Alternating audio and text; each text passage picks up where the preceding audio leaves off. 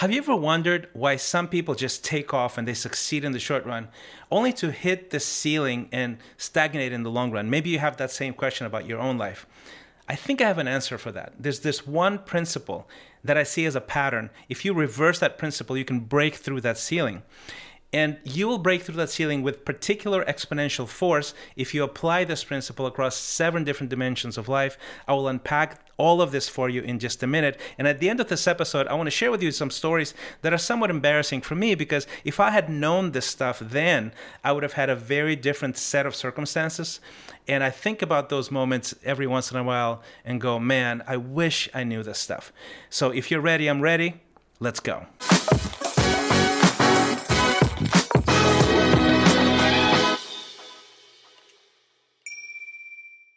Let's get right to it, and the irony of this is incredible. The very thing that drives your success in the short run will actually limit your success in the long run. How does it work? Well, you embark on a venture, you're driven, and what you're looking for is achievement. And achievement has these qualities. It needs to be measurable outcomes. It needs to have some speed, so within a certain time frame. It's not open-ended, right? It needs to be visible so other people can recognize you. And only if those things come together do you get recognition and respect and advancements and more money, and you make a career. So you pursue those things. And honestly, with enough work ethic and talent, you can get there. And most people that have those things, they get there. What happens in the long run is different. And this is the problem, is that you're over-investing in your outer game and you're under-investing in your inner game. And the nature of things is that your inner game actually drives your outer game. Where your inner game goes, your outer game follows. So if you overinvest in your outer game and you don't develop your inner game, it catches up with you eventually. So I'll illustrate with an example. I have a gentleman who I was talking to who wanted to be part of my coaching program. And he's very successful. He is senior executive responsible for tens of millions of dollars of revenue. And he's basically saying, look, I need some coaching because I have this boss and I'm driving all this revenue and all this growth, and the boss doesn't respect me, and I don't know what to do about this, and I need some help with the boss specifically. Of course, I, knowing this and having coached many people before, start thinking about, okay, so the outer game clearly is okay. What about the inner game? So I ask him some questions. It turns out this gentleman drinks a little bit too much, just a little bit too much. And I think he's just self-medicating because of stress. He doesn't have any friends. He's lived in the same city for a long time, doesn't have any friends. He has work friends, sort of acquaintances, right? But not close, intimate relationships. He has a family that he cherishes and loves, but he sees them on the weekends, right? And there's a few other things that pointed to this inner game, outer game separation. So I explained that to him. Your outer game is amazing. Your inner game is lacking. And you don't need coaching with the boss. What you need coaching with is your inner game, because then your outer game will follow. So the problem this gentleman had was not the boss. It was that his outer game, which was remarkable, had outrun his inner game. And a boss of a large organization looks beyond just immediate results in the short run. What he's looking for is someone he can build on, somebody who has inner game, who commands respect, loyalty, somebody who exudes joy, wisdom, who can actually recruit and nurture other people and build something for the long run. And this is all inner game stuff. So I told him, I said, I think I can help you with something that will solve this problem, but it would be an inner game transformation that would lead for you to be valued, treasured, actually kept around for much longer and built on by a wise boss.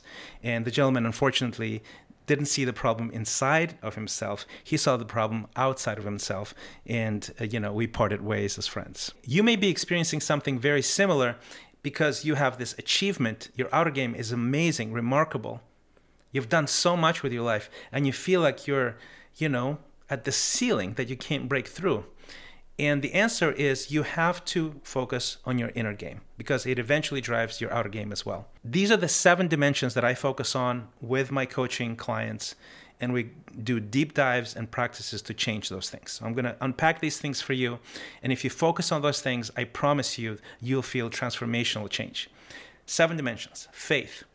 Faith is sort of counterintuitive. Why? Well, It's because faith, a study of ancient wisdom, prayer, contemplative practices, it gives you this sort of big picture perspective, right? Where you elevate yourself from yourself. And it's really boring to be thinking about yourself all the time, only about yourself, right? It elevates you and it gives you this big picture of how the world is created, what is wisdom, what's the point of life, how do you fit into this whole thing? And it gives you a framework that gives you sort of a deeper breaths, right? And a longer horizon. It's really, really amazing and transformative. The second dimension of the inner game is family. Your marriage, your kids, your parents, your nuclear family, your closest relationships. All kinds of studies, longitudinal studies show this over and over and over again, that for you to flourish, a huge chunk of your inner game, of this peace, of this shalom that you can experience, comes from how well you do with your immediate family. Your marriage, your parents, your parenting of your kids. The next one is also relational. It's friends, deep friendships. Women are better than men in that regard, and men usually just don't. We have more work friends than life friends. So for guys especially, to invest in deep friendships where you can be real, vulnerable, authentic with other people, really enjoy each other's company. You don't need many of them, but a few of them is huge. The next one is force. I call it force because it's 7 F's, and it's the force you are in this world, right? And by force, I mean deep, meaningful work. Work that means something to you, right? This is how you contribute to those around you. This is how you serve your community. Deep, meaningful work is tremendous inner game stuff, right? So developing that, searching for that, understanding your calling, right? Your vocation. These are some other words that can be used in that regard. The next F is finances. We have a very funky relationship with money, right? I do too, actually. That's probably my weakest spot. And because I was raised by people who thought money was evil, et cetera, right? So sort of clashes with the entrepreneur thing. But figuring out money, its spiritual meaning, how to have a healthy relationship with money is tremendous and really important. The sixth one is fitness. You are healthy, you're agile, you eat well, you have high energy. The inner workings of your body is a miracle because it feeds your brain. Your brain actually spies on your body. And the last one, the last F, is fun. And that is sort of, I would call it the supplement, right? The supplement of joy. If you go a full day or 48 hours or a week without having lighthearted experiences, when you laugh, you just delight in somebody, you enjoy something specific, right? And you play, you're going to have, your inner game is going to suffer and your outer game is going to suffer as well. And for example, I'll give you one quick example as an artist, that creativity is directly connected to fun, right? If you don't have a playful demeanor, it's hard to innovate, it's hard to be creative. These are the 7 dimensions that we work with. It's hugely impactful and transformative. I highly recommend you pay attention to those things. I promised that I would share embarrassing stories about myself. These are classic textbook inner game fails, okay? And I won't share one story with you, not 2 stories, I'll share 3 stories with you. But before I do, I want to ask for a favor. Give us a thumbs up. Help us with the algorithm. Send this to somebody. Give us some comments. Ask some questions, okay? Story number 1. Super embarrassing. I was very young. I was very successful on stage, performer, showbiz, pop star person. And I just was around some of the most talented, crazy talented people. And to this day, I think of that time as like temporary insanity because I go, why didn't I do more duets, more collaborations, more music stuff, more songwriting together with other people, joint tours? And the reason is that my outer game was everything and my inner game was ego, insecurity, comparing myself to them, not wanting to share the stage, the audience, the limelight with them. And I looked at that and go, oh my gosh, that is just so dumb. How dumb can you be? Anyway, this is my second story of inner game failure. Chronologically, a little bit later, a few years later, we were doing more philanthropy. I was I got really involved in philanthropy, and my heart just opened up towards the poor, towards the needy. And we're doing these big events for orphans. This was in Eastern Europe. And we had thousands of orphans in this event with sports and music and entertainment. And I was one of the performers there. And one year, we found out that Michael Jackson's coming to town. Michael Jackson at the time was one of the top pop icons on the planet. And we're like, what if he comes to the event? So we reached out to his people like through a chain of intermediaries, and we're like, the odds are close to zero. Well, we hear back, he might be interested. So we're at the event, and we think he's going to come, but we don't know for sure. And we're not telling the kids, of course, because we don't want to disappoint them, but we're on our walkie-talkies just holding our breath. Is he coming? Is he coming? And then we hear he's coming. And he shows up, and he's walking, with his entourage, and the kids just lose their minds. And of course, for me, he's a huge icon, as one of my top influences musically. So I owe this guy my music career in many ways. And he came in and he loved it, just totally loved it. And I totally froze. I was about to perform in front of him, actually, and he left like 10, 15 minutes before I did. And I was relieved because I was terrified to perform. Didn't feel I was worthy. And it was all inner game stuff. So major insecurity, major ego. As a matter of fact, now that I think of it, our event was very Michael Jackson worthy, very like Oprah worthy in that sense, right? So if I had just approached this differently and said hi and talked to him, not out of a place of insecurity, but of a place of vision, who knows? We might have had a partner that financed or promoted more stuff, bigger stuff.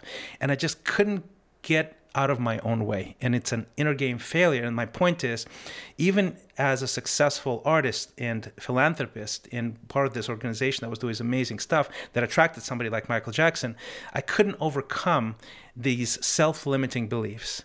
And I missed an opportunity. And I still think of that moment as, what was I thinking? Okay, that's my second story. My third story is about a decade later.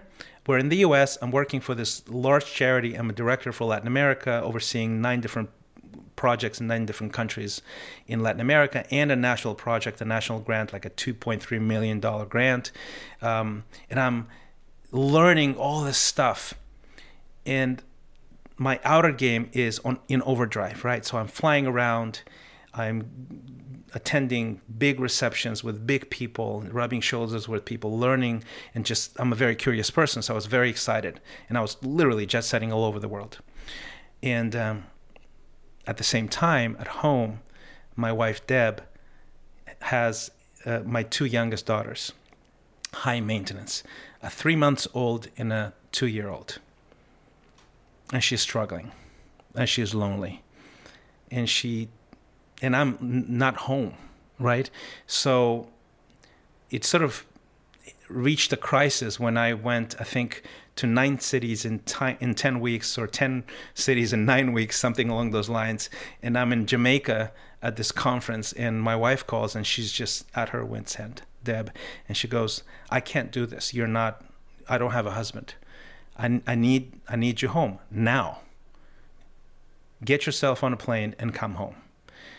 And it was like this awakening for me, because this outer game thing has completely overshadowed my inner game, right? And I got myself to the airport. I didn't have a ticket because my ticket was for the day after. And I spent hours at the airport trying to get on a plane to get back home to my family. And then I never did, but she appreciated that I literally dropped everything and went to the airport. And then the next day I came back, and we discussed it, and we talked to, my boss and the CEO of the company.